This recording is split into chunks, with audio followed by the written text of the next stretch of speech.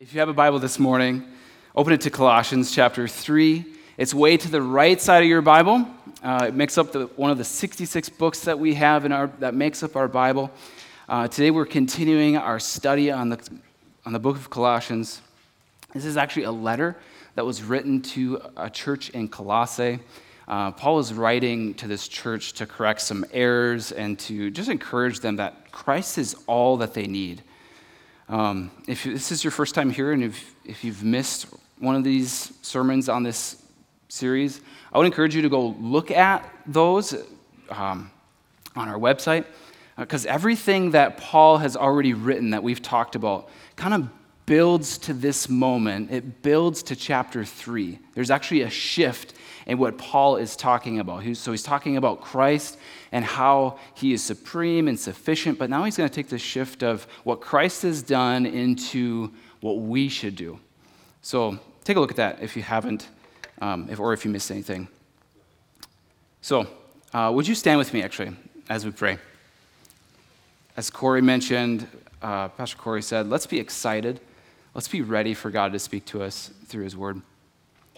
God, I invite you to speak to us today through your word, that we would have a deeper understanding of you and what you have for us. I pray you would speak through me, that this would not just be my thoughts or ideas, but let it be you speaking through your word, God.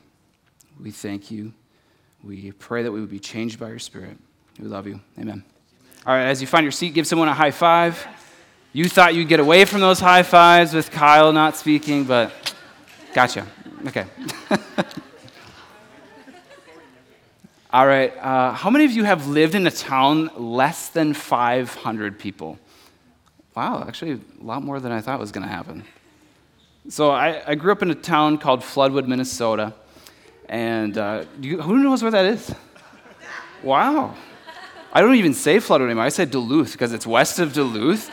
And everybody's like, where's Floodwood? So I like to say it's up in the woods because there's a lot of woods there. That's where I grew up. If you thought Sauk Center or Long Prairie is small, I graduated with a class of 28 people. So small. And I think the last class there was like 17 or something this last year. And I really moved to the big city when I came to Sauk Center. It was like, there's a Walmart. Like, our closest Walmart was an hour away. Like, you planned your groceries. You planned, okay, we're going to stock up for the month, Take our horse and buggy and get there. Okay. And we have a Taco Bell now, too. That's cool. All right. And like I said, I didn't even grow up in the city of Flowood. I grew up out in the country. We had like 90 acres, and my grandma has like 800 acres or something like that. So we explored the woods by the river with my two brothers, and we were always outside. We were camping. We were always just doing stuff. We visited the farm with my grandma and grandpa.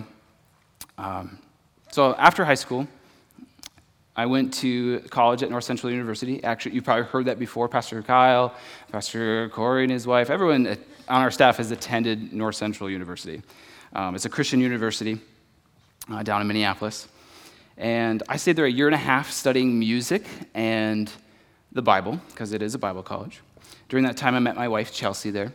And after 3 semesters there, I decided to transfer out. I went to a college in Duluth called Lake Superior College. I was going to be a physical therapist assistant, which I actually did for 7 years before becoming a pastor, because I thought I would never do music for a living and certainly never be a pastor. And here we are on stage. So Chelsea and I graduated the same year, and after we got married, we enjoyed camping, hiking, just being outside, kind of the same things we liked when we were not married. And this last year, we decided that we really wanted to get into backpacking some more, and just being outside, hiking, enjoying God's creation. We just love that, and we decided it was a hobby worth investing in, and we took our first trip this last year, actually, like a real one, where we had good gear, where our bodies didn't hurt so much, and it was super fun. I actually have a picture of that here of us hiking. We actually went back up north to Duluth and did the Superior Hiking Trail. growing up in Minnesota, it's a super easy trail because you kind of know what to expect. You know the terrain, you know everything, but it was just super fun to spend time with her and that. One thing about backpacking, though, is it's kind of gross. I'll tell you why. You don't bring extra clothes, because it just weighs too much. You carry everything on your back, and you're hiking for miles. And turn to your neighbor and say, "That is kind of gross, isn't it?" Yeah. So you bring your hiking clothes, your sleeping clothes, and layers if it gets cold or hot or whatever. And this trip I went against my better judgment, and I didn't bring extra socks. And some hikers say you don't need extra socks. They're like, "Oh, it's fine," but the best thing to do is carry extra socks. You tie them to the back of your backpack so they dry as you're wearing the other pair. Then when you stop for breaks, you switch them out, and you tie the other pair to the back of your backpack. And yeah, kind of gross, right? Again, it's strange that we even enjoy this thing. It's like, hey, do you want to be miserable for a week? Yeah, let's go hiking.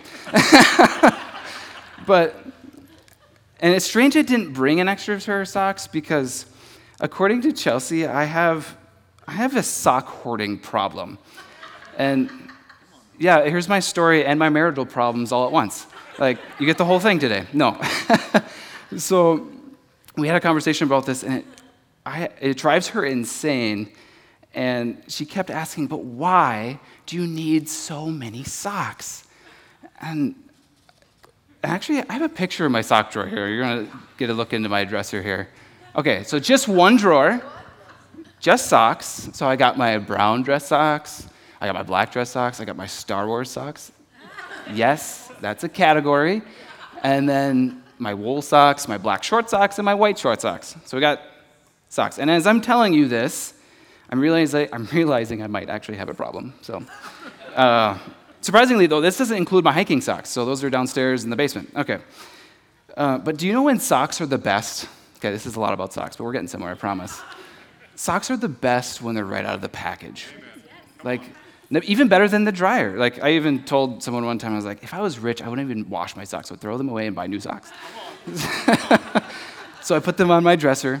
But you don't fold them all. You take them out of the package as you use them. Yeah.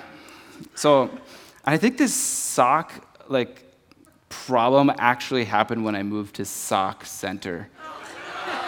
Oh, man. You thought you were getting away from those, huh? That was a bad joke. That was really bad. Anyway, one of the best feelings about hiking, so back to hiking, is when you stop for a break, you take off your boots, you take off your socks to prevent blisters, and just taking them off, you're like, oh, this feels so good to just air out the feet. You take off the socks you've been wearing for miles and days, actually, especially when you don't bring extras. But when you don't bring extra socks, you have to put those socks back on, which is just another, okay. But a better feeling than taking breaks throughout the hike is actually getting back to your car and taking off all your sweaty clothes that you're wearing all week and socks, and putting on fresh, clean socks. As much as I love hiking like that, it's amazing. It feels awesome. Okay, that's enough about my socks, okay? Maybe a little too much. Like I said, I'm new at this. Maybe I shared too much. Okay. In chapter 3 of Colossians, Paul uses imagery of taking off the old and putting on the new, and to clothe ourselves in the fresh, downy-scented, awesome life that God has for us. I'm pretty sure he wrote that in there. But Paul walks us through not only why, but what it looks like to live a different life with Jesus. The heading in my Bible actually reads, "Living as those made alive in Christ." Some Bibles actually title it, "The New Humanity." So it starts like this in verse 1, chapter 3. Follow along in your Bibles, otherwise it's going to be on the screen as well. It says, "Since then you have been raised with Christ. Set your hearts on things above, where Christ is, seated at the right hand of God. Set your minds on things above, not on earthly things. For you died, and your life is now hidden with Christ in God. When Christ, who is your life, appears, then you will also will appear with him in glory. When Paul says since then, he's actually referencing everything he just wrote about, like we kind of talked about, chapters 1 and 2, in the first couple of chapters. But then he summarizes with, you have been raised with Christ, and bringing it up in a more specific way, now moving on into this chapter. Then he tells us, set your hearts, set your minds on things above, on Jesus, not earthly things. So he's telling us to think differently. He even talks about this in another letter called Romans, and he wrote, let God transform your life by changing the way you think. But he's not asking us to think on one day I'll be with Jesus and everything will be better. He's actually not using that language here, although that's not a bad thing to think and whatever. But he's rather asking us to think differently in this way. Jesus rules from heaven. My life is in Jesus now, that I'm saved, that I'm a Christian. So live in the present on earth as the kind of person I will one day become when Christ returns. And just as Paul starts this section, kind of talking about this, about the idea of this new life, he actually concludes this section in the same way. In verse 17, he says, and whatever you do, whether in word or deed, do it all in the name of the Lord Jesus, giving thanks to God the Father through him. In this verse, we can actually read the phrase that he used here, in the name, as in the character or the reputation of Jesus. Do it like Jesus would do it. That's pretty much what he's saying here. And I also want to focus on the first few words. Whatever you do. Some of us are called into specific jobs like doctors, teachers, therapists. Others are called into ministry to be missionaries. But listen to this. All of us are called to follow him. Paul is almost saying here, maybe you're not called to something specific. So whatever you do, whatever you decide to do it like Jesus would do it. What if everything you decided to do, you did it the way Jesus wanted you to? The way that you teach in a classroom, the way you care for patients, check people out at a register, serve people at a restaurant, the way you raise your kids, the way you love your spouse and your neighbors around you. What about even the small things like taking out the trash and cleaning up the yard? What if we did it like Jesus would do it? Like, we would live a different life if we had that on our minds all the time. Of course, this sounds really great in theory. How can we even do that? I can't possibly do everything like Jesus would do it. I can't even get out of the house without yelling at my kids, get your shoes on, we're going. Come on, let's go. Why are your socks on your hands? I wish I was joking about that. That happens. Isla comes around the corner, her socks are on her hands, and okay. How many know what I'm talking about, though? There are things in our, not about the socks, about real life, but there are things in our life that are just, how do I do it like Jesus? There are certain areas that are just hard to live out that way.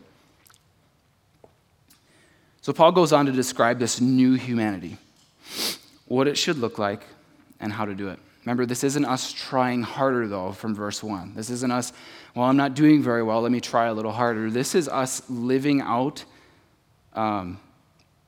what Jesus already has for us. It's Jesus working in our lives. So let's pick it up in verse 5, and he continues with this idea. Put to death, therefore, whatever belongs to your earthly nature, sexual immorality, impurity, lust, evil desires, and greed, which is idolatry. Because of these, the wrath of God is coming. You used to walk in these ways in the life you once lived, but now you must also rid yourself of all such things as these: anger, rage, malice, slander, and filthy language from your lips. Do not lie to each other, since you have taken off your old self with its practices and have put on the new self, which is being renewed in knowledge in the image of its creator. Here there is no Gentile or Jew, circumcised or uncircumcised, barbarian, Scythian, slave or free, but Christ is all and is in all. So in this verse, Paul uses a lot of replacing language. Actually, look at this. I have some things highlighted in these verses here. Put to death. You used to. You once lived. But now. Take off your old self. Put on the new self.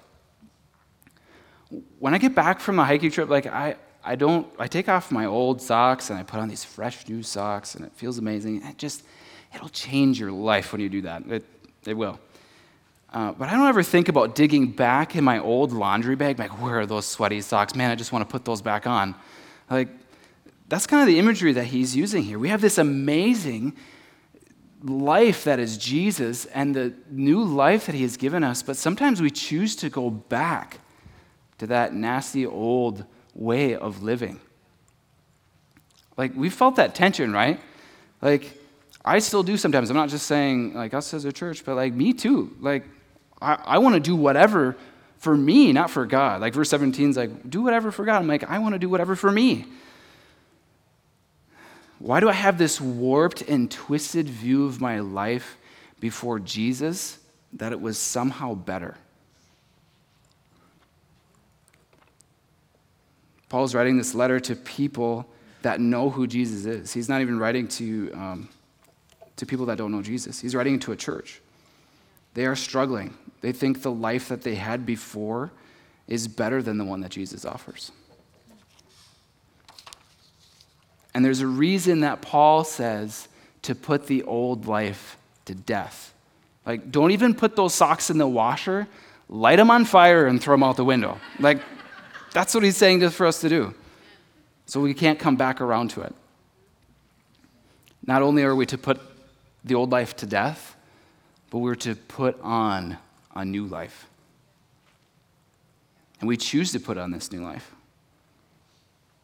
He continues with verse 11 in this section, and he says, and this verse is filled with all sorts of great stuff. We actually aren't going to take time on it today. But it's filled with this awesome language of there are no barriers for Jesus.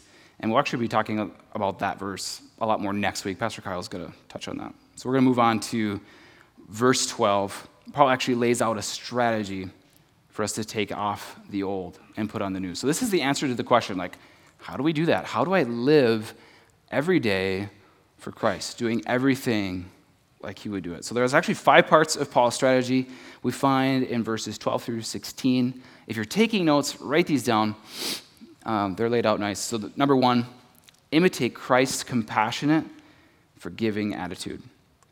Verse 12, therefore, as God's chosen people, holy and dearly loved, clothe yourselves with compassion, kindness, humility, gentleness, and patience. Bear with each other and forgive one another. If any of you has a grievance against someone, forgive as the Lord forgave you. And here's more of that clothing metaphor and language with clothing yourself with these things. Like, put on your compassion, your forgiveness socks this morning. Jesus was kind, he was humble, he was gentle and patient. There are many times in the Gospels where Jesus was moved with compassion and he healed someone, or he stayed with them and taught them longer. He was patient with his disciples, the people that followed him closest, when they just didn't get it. Paul also reminds us to forgive as Jesus forgives us. Jesus forgives everything we have ever done, future, present, past. And we actually don't have time to get into like forgiveness, but forgiveness is central to being a Christian. And learning how to do this is important, and it will change the way you live your life. I know Pastor Kyle actually preached on this topic of forgiveness during our Stuck series. So like, if that's something you want to dive into, if that's something that piques your interest, go on our website, find that, watch that. If you need help finding it, let one of the pastors know. We'll be so happy to help you. So imitate Christ's compassionate, forgiving attitude. That was number 1. Number 2, let love guide your life. Verse 14, and over all these virtues put on love, which binds them all together in perfect unity. So all these things, compassion, kindness, humility, gentleness, and patience, can be done for selfish gain, like to move up in life, for people to view you the right way. But we're supposed to do these things out of genuine love for others. In 1 Corinthians, Paul also writes another letter to another church, and that chapter 13 is commonly used for weddings and stuff. But it was actually a chapter that was meant to show us what authentic love looks like for all of us, not just to be married. So I want to choose to put off selfishness and put on love for others. So love God your life. That was number 2. Number 3, let the peace of Christ rule in your hearts. Verse 15 says, let the peace of Christ rule in your hearts, since as members of one body you were called to peace. The word Paul here uses here for rule is actually an athletic term. He tells us to let Christ's peace be an umpire or referee in our hearts that kind of guides our life. Our hearts are the center of conflict because there our feelings and desires clash, like our hopes and our fears, our distrust and trust, our jealousy and love. But we can let the peace of Christ direct us in these things. There's that tension again in our hearts. Like we want our old life, but we have this new life in Christ. So we choose to put on the peace of Christ and let it rule. So that's number 3. Number 4 is be thankful. And I actually really like how Paul adds this short little sentence at the end of 15 here. It says, let the peace of Christ rule in your hearts, since as members of one body you were called to peace. And it almost feels like he's frustrated with this last little piece. He's like, oh yeah, and be thankful. Gosh. And maybe that's not what he meant, but that's how me and Pastor Corey read it when he was helping me put this together. But as we choose to be thankful, as we choose to put on gratitude and thankfulness in our life, this helps align our perspective on Jesus. We don't constantly assess what we have and what we don't have and what others have compared to us. Instead, we are filled with gratitude that brings us to worship God. That's number 4, be thankful. Lastly, the way that we choose to put on this new life that Jesus has for us and live for him each day is keep God's word in you at all times. Number 16, let the message of Christ dwell among you richly as you teach and admonish one another with all wisdom through psalms, hymns, and songs from the Spirit, singing to God with gratitude in your hearts. Paul writes, let the message of Jesus, the good news that Jesus is everything we need, let it dwell, meaning let it live inside of you. Let it be active in your life, but not just a little. Let it dwell with you richly, abundantly. In order for that to happen, we need to make time to really know Jesus and his word. We actually talked about this a month ago with our Win the Day series, and here we mapped out this like an actual practical strategy to like how do I have a disciplined time with God and how do I really get to know him. So take a look at that. Super helpful as you look at that. But almost just as important as having a plan to know God and get in his word, he continues, as you teach and admonish one another. One another. I think that's super powerful, super important. We can't be doing life on our own. We need a friend, a life group member, a pastor, just to learn together. Someone that can be honest with you, encourages you, and does it alongside of you. Who do you have in your life that's walking with you, that is teaching you and encouraging you, who knows where you are and where you need to go, and actually how to get there too? I think this is really important, even with hiking. When you're hiking with someone, you tend to enjoy the view a little more and not get stuck on the hills and get stuck on my back is hurting. Because somebody's with you, you're enjoying the journey together. And music team, you can come at this time. Would you actually stand with me all over this place?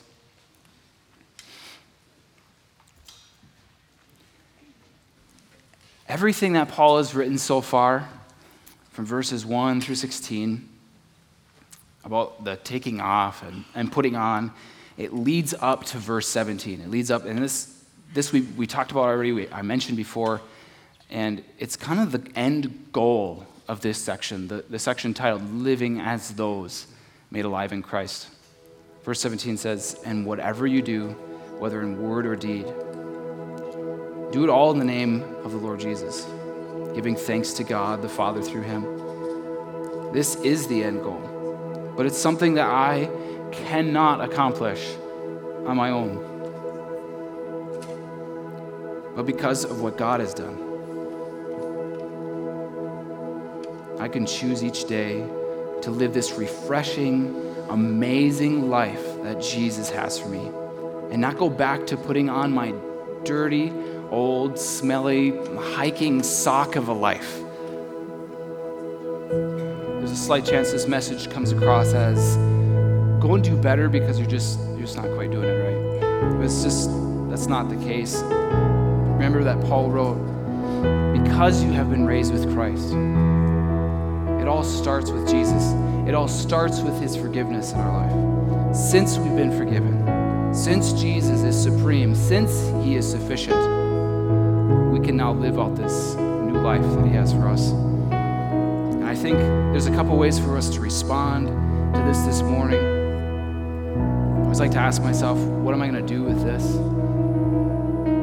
And one way is, what is that sock that I'm going back to in my life? What is that thing that I keep wondering, well, maybe that's better than Jesus? I don't think I'm exempt from that. I think there are things in my life that I go back to, and every time I read this passage, I'm just like, have I become selfish in my ambitions? Have I started living for myself? So if that's you this morning, if there's something that you just want to say, yeah, that's me. I want to put off the old. I want to put on the new. Would you just raise your hand with me and just say, I want more of God. Let's pray together. God, I pray for those that feel a need to take off the old life and clothe themselves for what you have for them. That it wouldn't be out of guilt or pressure just to do better, but a love for you and living out the life you have for us. God, would you become all that we want? We would easily put this world aside. The other way you can respond today is we always want to make an opportunity for those that don't know Jesus, just to respond to his message of love, that he died for you, he loves you, he cares about you. This is what living for him comes out of, is believing in him. So with every eye closed, just for a moment of privacy and reflection, who would say, I want to do that today? I want to follow Jesus for the first time. Would you raise your hand this morning just as a symbol of like what's ever happening on the inside? I'm just responding outwardly to what's going on.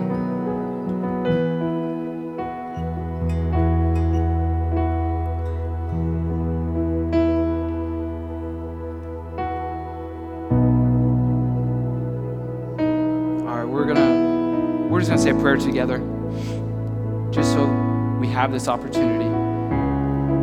And these aren't special words. This is a hard thing. We say this every week, but we truly mean it. And if you pray this morning, even if you didn't raise your hand, you can accept God into your life for the first time. So let's pray. God, thank you for sending Jesus, that I can take off my old life and put on a new life. Forgive me of my sins and change my life. Amen. Let's put our hands together if someone has done that, just to celebrate the new life we have in Jesus. If you did that this morning, we want to know about it because we want to help you. We want to celebrate with you this morning. So just grab a Connect card, check, I want to follow Jesus for the first time, and we'll reach out to you and just guide you through that process. And as you leave this place today, may you choose the new life Jesus intended for you. That each day you would choose to take off the old and replace it with the new, doing everything for him. Thank you for coming today. You're dismissed.